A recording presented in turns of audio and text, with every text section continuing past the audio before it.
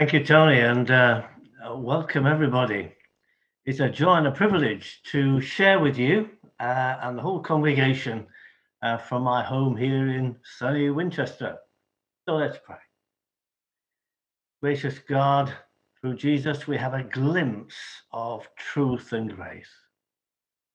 Help us by your Holy Spirit to see and engage with that truth and to receive your grace as we share together. Amen. Well, friends, we embark on a journey today in a wonderful passage which comes at the beginning of John's Gospel. Actually, the Gospel has hardly begun when we've been introduced to Jesus as the Word who brings life, the one who offers light in darkness, truth in uncertainty, and grace to transform us. John makes clear that God in Christ has come to dwell in the very midst of us, encamp amongst us. He's not sent a tweet or a WhatsApp message. Grace and truth came in Jesus, says John. He set up shop in our communities. He's on our doorstep. Moreover, the testimony of John the Baptizer is that Jesus is the Lamb of God who takes away the sin of the world. Wow. By this time in John's Gospel, we've only got to verse 28 of chapter 1. Then there's the call of Peter and Andrew. But it is in this passage with Nathanael that we have the first detailed encounter of Jesus with someone. It's one of a number of encounters that Jesus has that are reported by John. There's one Nathanael, then there's Nicodemus, there's the woman at the well, there's the man who is ill at the pool of Bethesda, there's the woman caught in adultery, the man born blind, and then Lazarus, Mary, and Martha. And then after the resurrection, there's the time with Mary, and then Thomas and Peter. These are 10 encounters that made John exciting reading. They're all unique to John and reveal something about the breadth of Jesus' ministry, the depth of his person, and the purpose of his coming. Now, lest we all get carried away, let's get back to this reading in 1 John. We find here two people interacting with Jesus, Philip and Nathanael. The first thing is they are finding faith. It says quite clearly in the text in verse 43, Jesus found Philip. But Philip, who goes to find Nathanael, says, "We found him." Now, come on, Philip. Who found who? It's Jesus who finds. It's Jesus who comes knocking on the door of our lives. You know, friends, the silliest song of recent times, apologies to the author and melodies, has to be the one that has the chorus, "I found Jesus." Rubbish. Jesus has found you. He finds Philip and knows Nathanael before they're introduced. He says to Nathanael, "I saw you under the fig tree." I want to share with you now an image of Nathanael as it's painted by the artist Mark Cazalet. You can see it now on your screen. The painting is part of a remarkable collection of modern Christian art owned by the Methodist Church. And you can see that Cazalet portrays Nathanael asleep under the tree He's in a relaxed position. The ground and tree are sketched in, but it's the sleeping figure that captures our eye. Nathaniel is apparently naked, emphasizing that Jesus has seen him in his entirety. There's simplicity in this composition. Mark Cazalet comments, through all the trappings, nothing was hidden. All was exposed and acknowledged. It's a really powerful painting. And it may fill your screens now, but actually, it's only 18 centimeters square. That's 7 inches in old measure. So, come back to the painting. Mark Cazalet captures for us the notion, the truth, that Jesus knew all about Nathaniel. Wonderfully, gloriously. God knows all about you. Nothing is hidden. There can be no masks, no pretense with you. He knows all about us, and yet he wants to find us. He wants to knock on the door of our lives. He wants to welcome us. He wants to be the Lamb of God who takes away the sins of the world for us. Now, it is at one and the same time disturbing that there are things of which I'm ashamed, you're ashamed, and we want to keep hidden, but God knows about them. But it's also reassuring.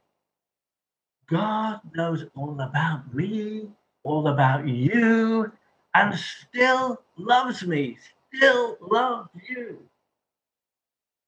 and seeks to have a relationship with us.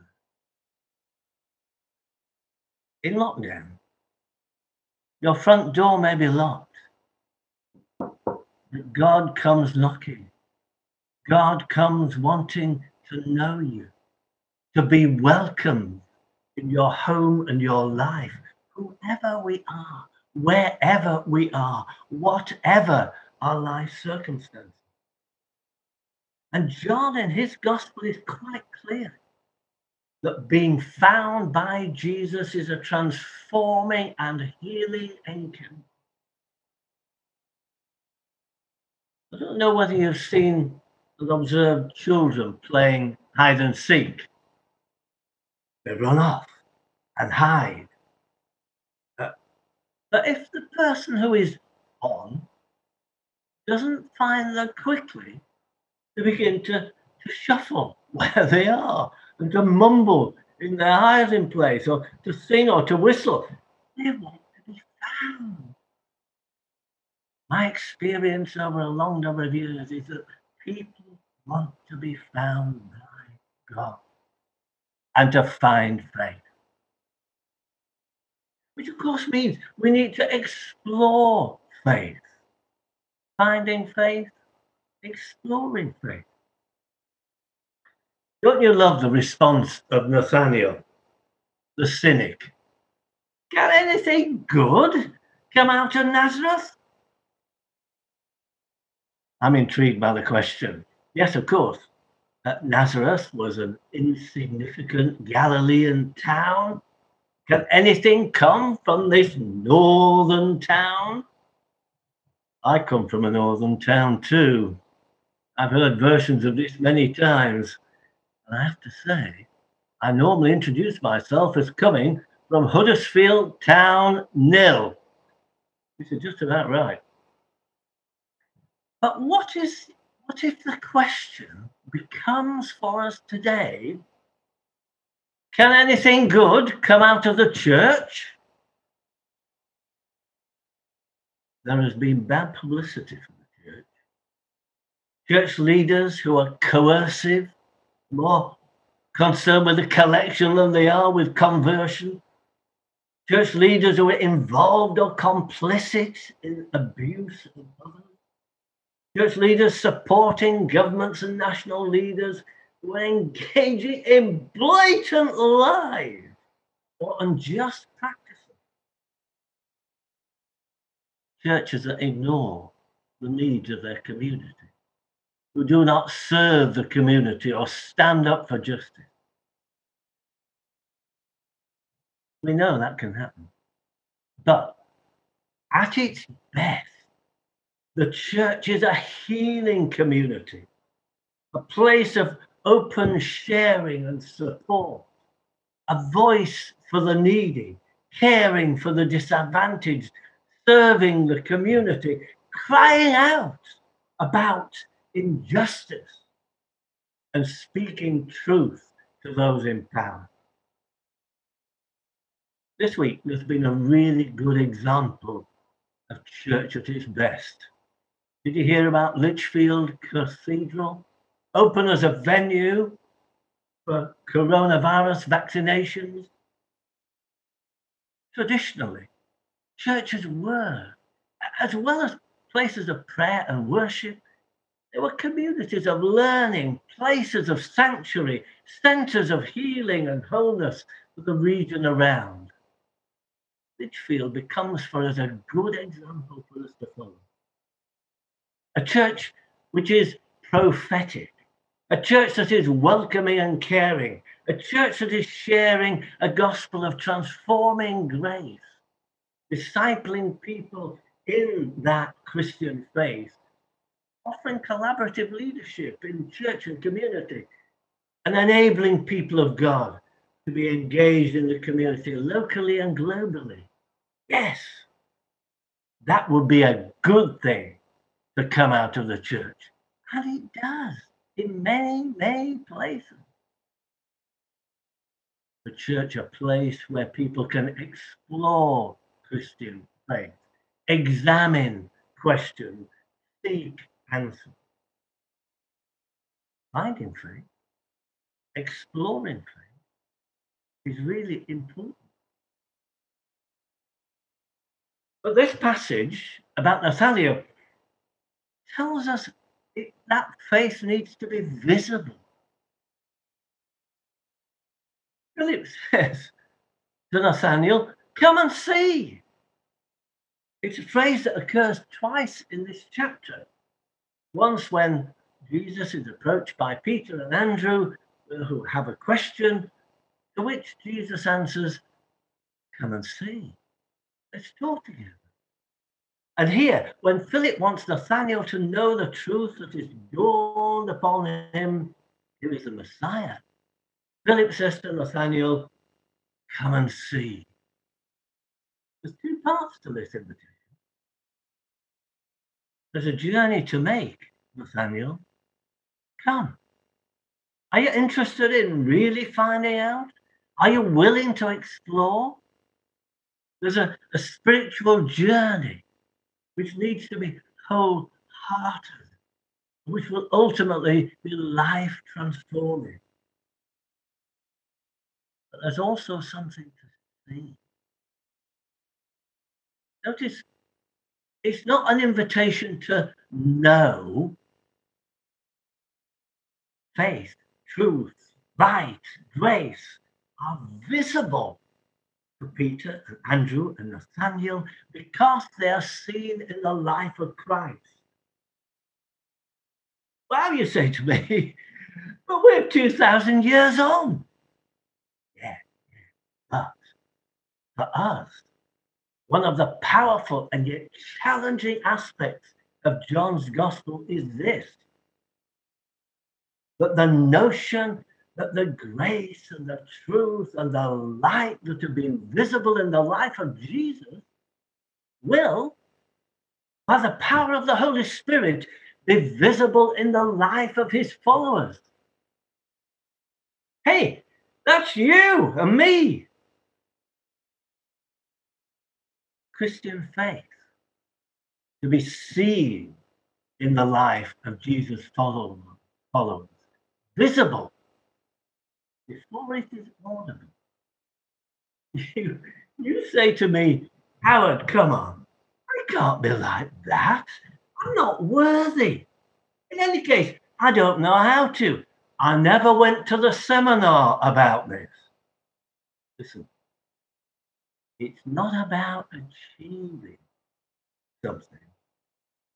It's about becoming someone. It's about allowing the life of Christ to live in us, to live through us. Finding grace, knowing, transforming grace of Christ alive in us because of his life and death and resurrection. Exploring faith, bringing all the questions we have, even the cynical ones, all the questions we have to the very feet of Jesus, into the orbit of the discussion about faith and visible faith. That is the attractive thing about Christians and about church, lived in the power of the Spirit. But this passage ends very curiously for contemporary readers. For John gives us a glimpse of heaven. What does it mean for heaven to be open? Well, I don't think it's about a beam of light on which winged angels and angelic beings dance about on our heads. But John includes these words because he wants us to know that in Jesus there is a cascade of grace. There's a waterfall of mercy. There's a conduit of truth. The truth that will set us free. Jesus will know us full well, but he will still liberate us. And truth that will expose injustice, that will highlight need, that will point to saving grace. Truth and saving grace that will point the way, sweep away those things of which we are ashamed, and wipe the slate clean. A mercy that offers a fresh start to you and to me, a new transformed beginning. But it all has to be seen. It all has to be real. It all has to work. It has to be visible in you and in me. And the passage makes clear for us that Jesus is the one to whom we come. Jesus is the one through whom the traffic from heaven to earth travels. There is a spiritual travel corridor, and it is open. There's no need for a test at either end. Just come and see. See faith in action. Explore faith. Find faith. Friends, God knows about you already. God is alongside you already. God is knocking at the door of your life already. John's Gospel asks the question. Philip makes the invitation. Come and see.